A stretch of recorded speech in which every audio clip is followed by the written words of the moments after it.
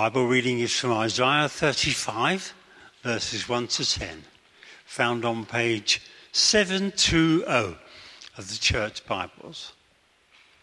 The desert and the parched land will be glad. The wilderness will rejoice and blossom. Like the crocus, it will burst into bloom. It will rejoice greatly and shout for joy. The glory of Lebanon will be given to it, the splendor of Carmel and Sharon. They will see the glory of the Lord, the splendor of our God. Strengthen the feeble hands, steady the knees that give way. Say to those with fearful hearts, be strong, do not fear, God will come. He will come with vengeance. With divine retribution, he will come to save you. Then will the eyes of the blind be opened and the ears of the deaf unstopped. Then will the lame leap like a deer and the mute tongue shout for joy. Water will gush forth in the wilderness and streams in the desert. The burning sand will become a pool, the thirsty ground bubbling springs. In the haunts where jackals once lay, grass and reeds and papyrus will grow, and a highway will be there. It will be called the way of holiness. It will be for those who walk on that way. The unclean will not journey on it. Wicked fools will not go about on it. No lion will be there, nor any ravenous beast. They will not be found there, but only the redeemed will walk there, and those the Lord has rescued will return. They will enter Zion with singing. Everlasting joy will crown their heads. Gladness and joy will overtake them, and sorrow and sighing will flee away. This is the word of the Lord. Thanks be to God. And now we have our gospel reading, Matthew 11, verses 2 to 11, found on page 976 of the Church Bibles. When John, who was in prison, heard about the deeds of the Messiah, he sent his disciples to ask him, "Are you the one who is to come, or should we expect someone else?" Jesus replied, "Go back and report to John what you hear and see. The blind receive sight, the lame walk, those who have leprosy are cleansed, the deaf hear, the dead are raised, and the good news is proclaimed to the poor. Blessed is anyone who does not stumble on account of me." As John's disciples were leaving, Jesus began to speak to the crowd about John. "What did you go out into the wilderness to see? A reed swayed by the wind? If not, what did you go out to see? A man dressed in fine clothes? No, those who wear fine clothes are in kings' palaces. Then what did you go out to see? A prophet? Yes, I tell you, and more than a prophet. This is the one about whom it is written, 'I will send my messenger ahead of you, who will prepare your way before you.' Truly I tell you, among those born of women, there has not risen anyone greater than John the Baptist. Yet whoever is least in the kingdom of heaven is greater than he." This is the word of the Lord. Thank you, Fred. That was lovely. Beautifully read. Let's pray together. Heavenly Father, as we let those words about the desert sink in, you know that some of us are parched, some of us are kind of broken up like the floor of the desert. And we ask you, Lord, that you will melt our hearts. You will come to us. You will turn a dry place into a place of abundance and life and wholeness. we ask you that you will speak to us from your word this morning. Thank you for what we've already heard in just listening to it. But Lord, would you help me as I add a few words to the written word? Amen. Amen. Could I have the PowerPoint up? Great. So the whole theme of Advent that we've been enjoying over the last few weeks is this wait, this long wait for the promised Messiah. The last verse, or one of the last verses of the Old Testament, which is the first half of the Bible, which was written before Jesus, they sometimes called the Jewish Bible, is this verse. See, I will send the prophet Elijah to you before that great and dreadful day of the Lord comes. Elijah had been a powerful prophet much earlier in Israel's history. And to say that hero would be in some way coming back again was a great thing that meant the people of Israel were longing and looking for a Messiah, and this person would be a kind of also associated with that coming of the Messiah. Then, after the end of the Old Testament, there were 4 centuries of silence. The wait kind of intensified. In that period, there were some major things that happened, and all of those, looking back, had to happen for the Messiah to come. One of those was the influence of Greece. If anyone's been on holiday to the Mediterranean, will have seen amazing temples and other archaeological things that spread out from the Greek Empire, centered in Athens, right across the whole Mediterranean basin. With that came the influence of the Greek language itself. And that became a kind of lingua franca, a bit like English is now in many countries, a way of getting by even if it wasn't your mother tongue. And then also there was in Israel itself, there was an intense longing for independence, because they were occupied by some Greek-influenced forces, and also for the Messiah to come, that some of the words of the prophets from in the Old Testament, Isaiah, Ezekiel, Jeremiah and others, would come to pass. So there was that intense hope there, and in the time of those 4 centuries, there were uprisings in Israel in which Greek forces were kicked out. Israel had some independence, but there was still no Messiah. And then, at the end of that period, the Romans came. They kind of modelled themselves on the Greeks. What the Greeks had done very intellectually and sort of artily, the Romans did with power and organisation and engineering. They were the kind of hard men of, if you like, or the hard people of that era. And along with that, they brought kind of Greek-style culture, but in a very Roman way. And they occupied Israel, as you'll probably know, and brought with them roads, amazing roads, that meant it was easy to get around the whole of the Roman Empire, from UK in the north, right down to Morocco in the southwest, to Israel in the east. A huge, huge empire.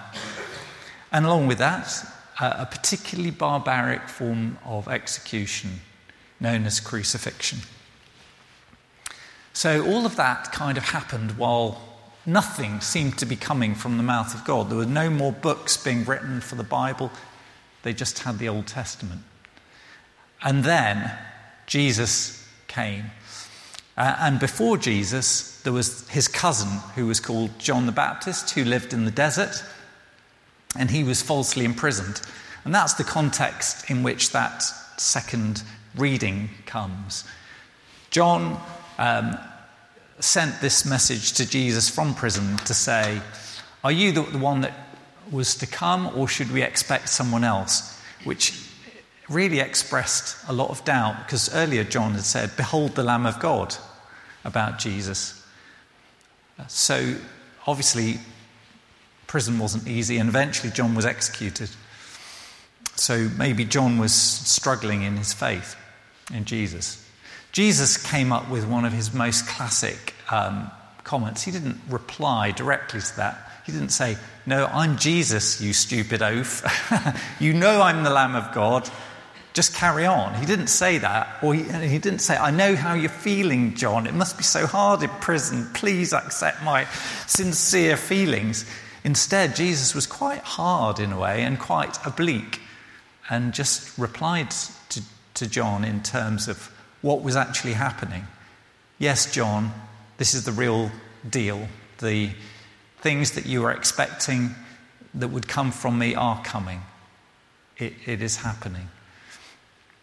Jesus said, "The blind receive sight, the lame walk, those who have leprosy are cleansed, the deaf hear, the dead are raised, and the good news is proclaimed to the poor."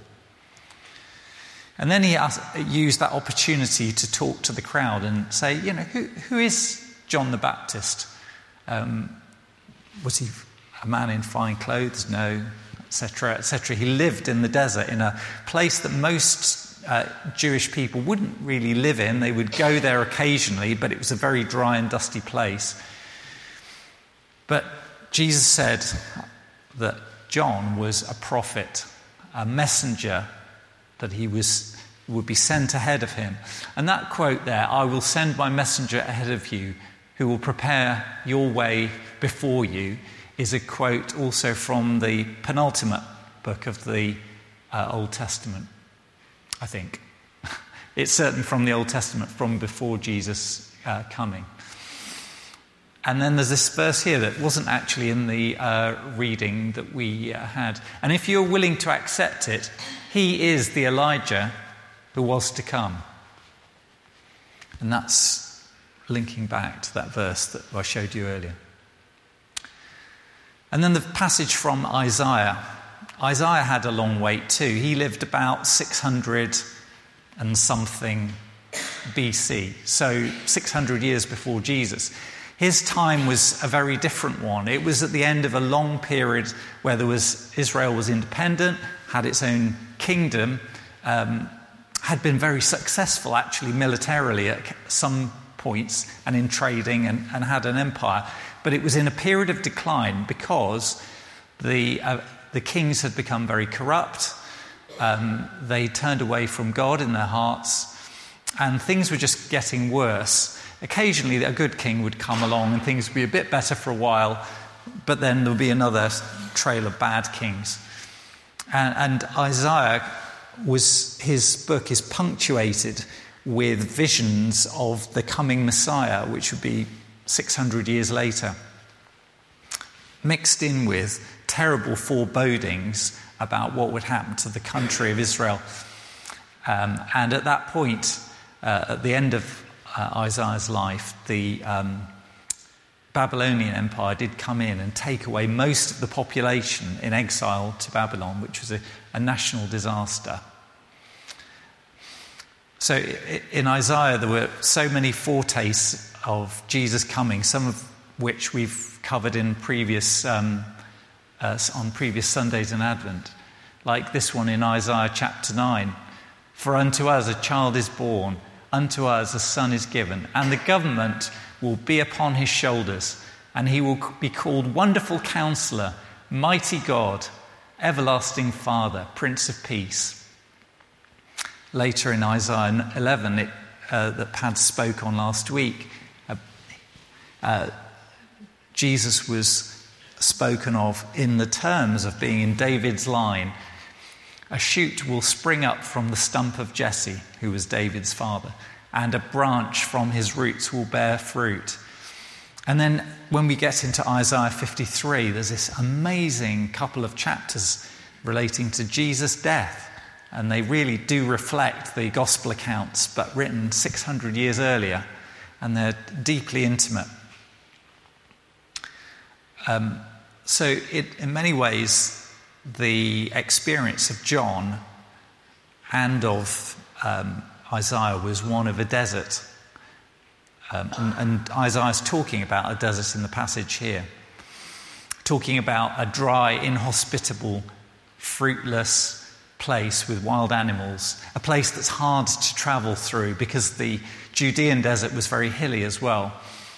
John the Baptist actually made it his home. Jesus spent 40 days being tempted there. And in those journeys into exile, both in Egypt and Babylon, the Jews had to travel across the desert and back on their way back from Egypt, taking over 40 years to make a journey that should have only been a few weeks. This is a view of what the Judean desert looks like from the air. And it looks the most amazing place, just a kind of khaki colour with the odd bush, but loads and loads of deep valleys and very, very dry.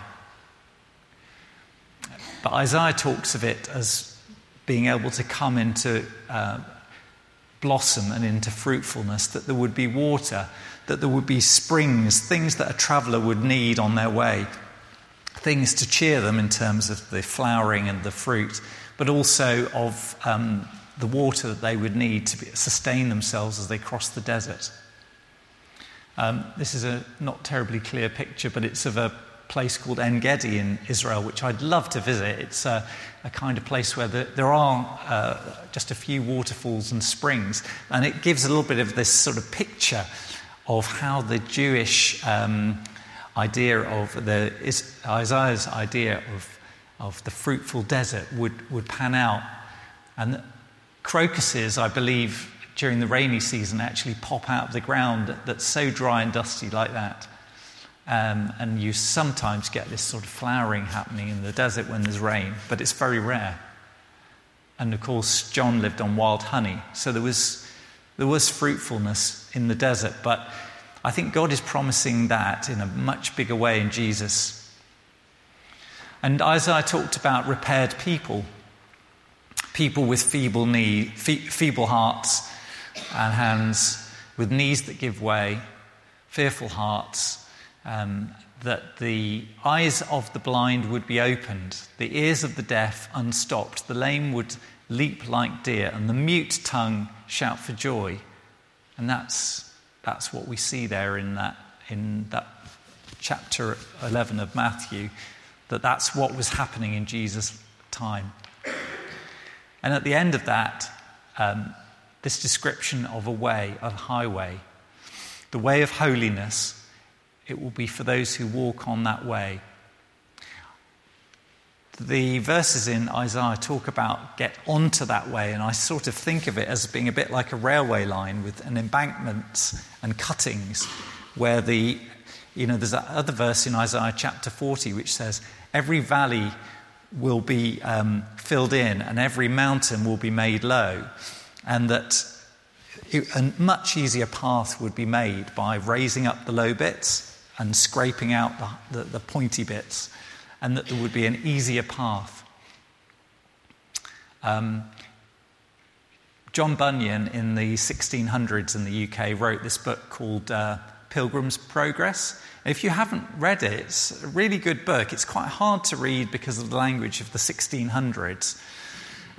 But he details there a kind of allegory of how the Christian life evolves, starting from the bottom left, the city of destruction, and going up through various difficulties and trials and tribulations, like the hill of difficulty and the slough or marsh of despond and gloom, and various things attacking him, like the devil attacking him, who's called Apollyon in the story, and eventually getting to the celestial city in the top right. And if you're interested, it's a really good read. You can find it on PDFs all over the internet, and I've got a copy on the bookstall. That verse there talks at the end of Isaiah about the redeemed being on this way. And I just thought it might be worth saying a little bit about what redeemed actually means. There's a dictionary definition up there, but it's a little bit hard to see. It says to gain or regain possession of something in exchange for payment. And that's often the language that's been used with regard to slaves. If you've become a slave, you can be set free for a certain sum of money, or you can be bought by someone else. And that act of being set free for money is redemption.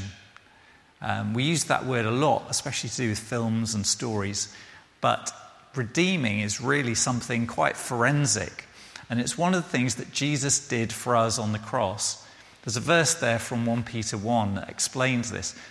For you know that it was not with perishable things, such as silver or gold, that you were redeemed from the empty way of life handed down to you from your ancestors, but with the precious blood of Christ, a lamb without blemish or defect. And those verses there at the end of that Isaiah passage. But only the redeemed will walk there, and those the Lord has rescued will return. They will enter Zion with singing. Everlasting joy will crown their heads. Gladness and joy will overtake them, and sorrow and sighing will flee away. The Zion is another name for Jerusalem, and in the New Testament it says that heaven can also be called the New Jerusalem, or that's a figurative element to it. So in a way, those who follow Jesus are on this way. It's not an easy way to be on, and it's not as broad as we'd like it. It would be lovely if everybody who is travelling anywhere was on the way of Jesus, but they're not, because Jesus demands that we give him our all when we come to him, and not everybody wants to do that. So the way that he offers it, it's sometimes called the narrow way in Jesus' parables. And this way that is talked about by Isaiah in the desert is really the way of following God. But it's a way of joy, it's a way of singing, it's a way of gladness, and he will watch over us on it.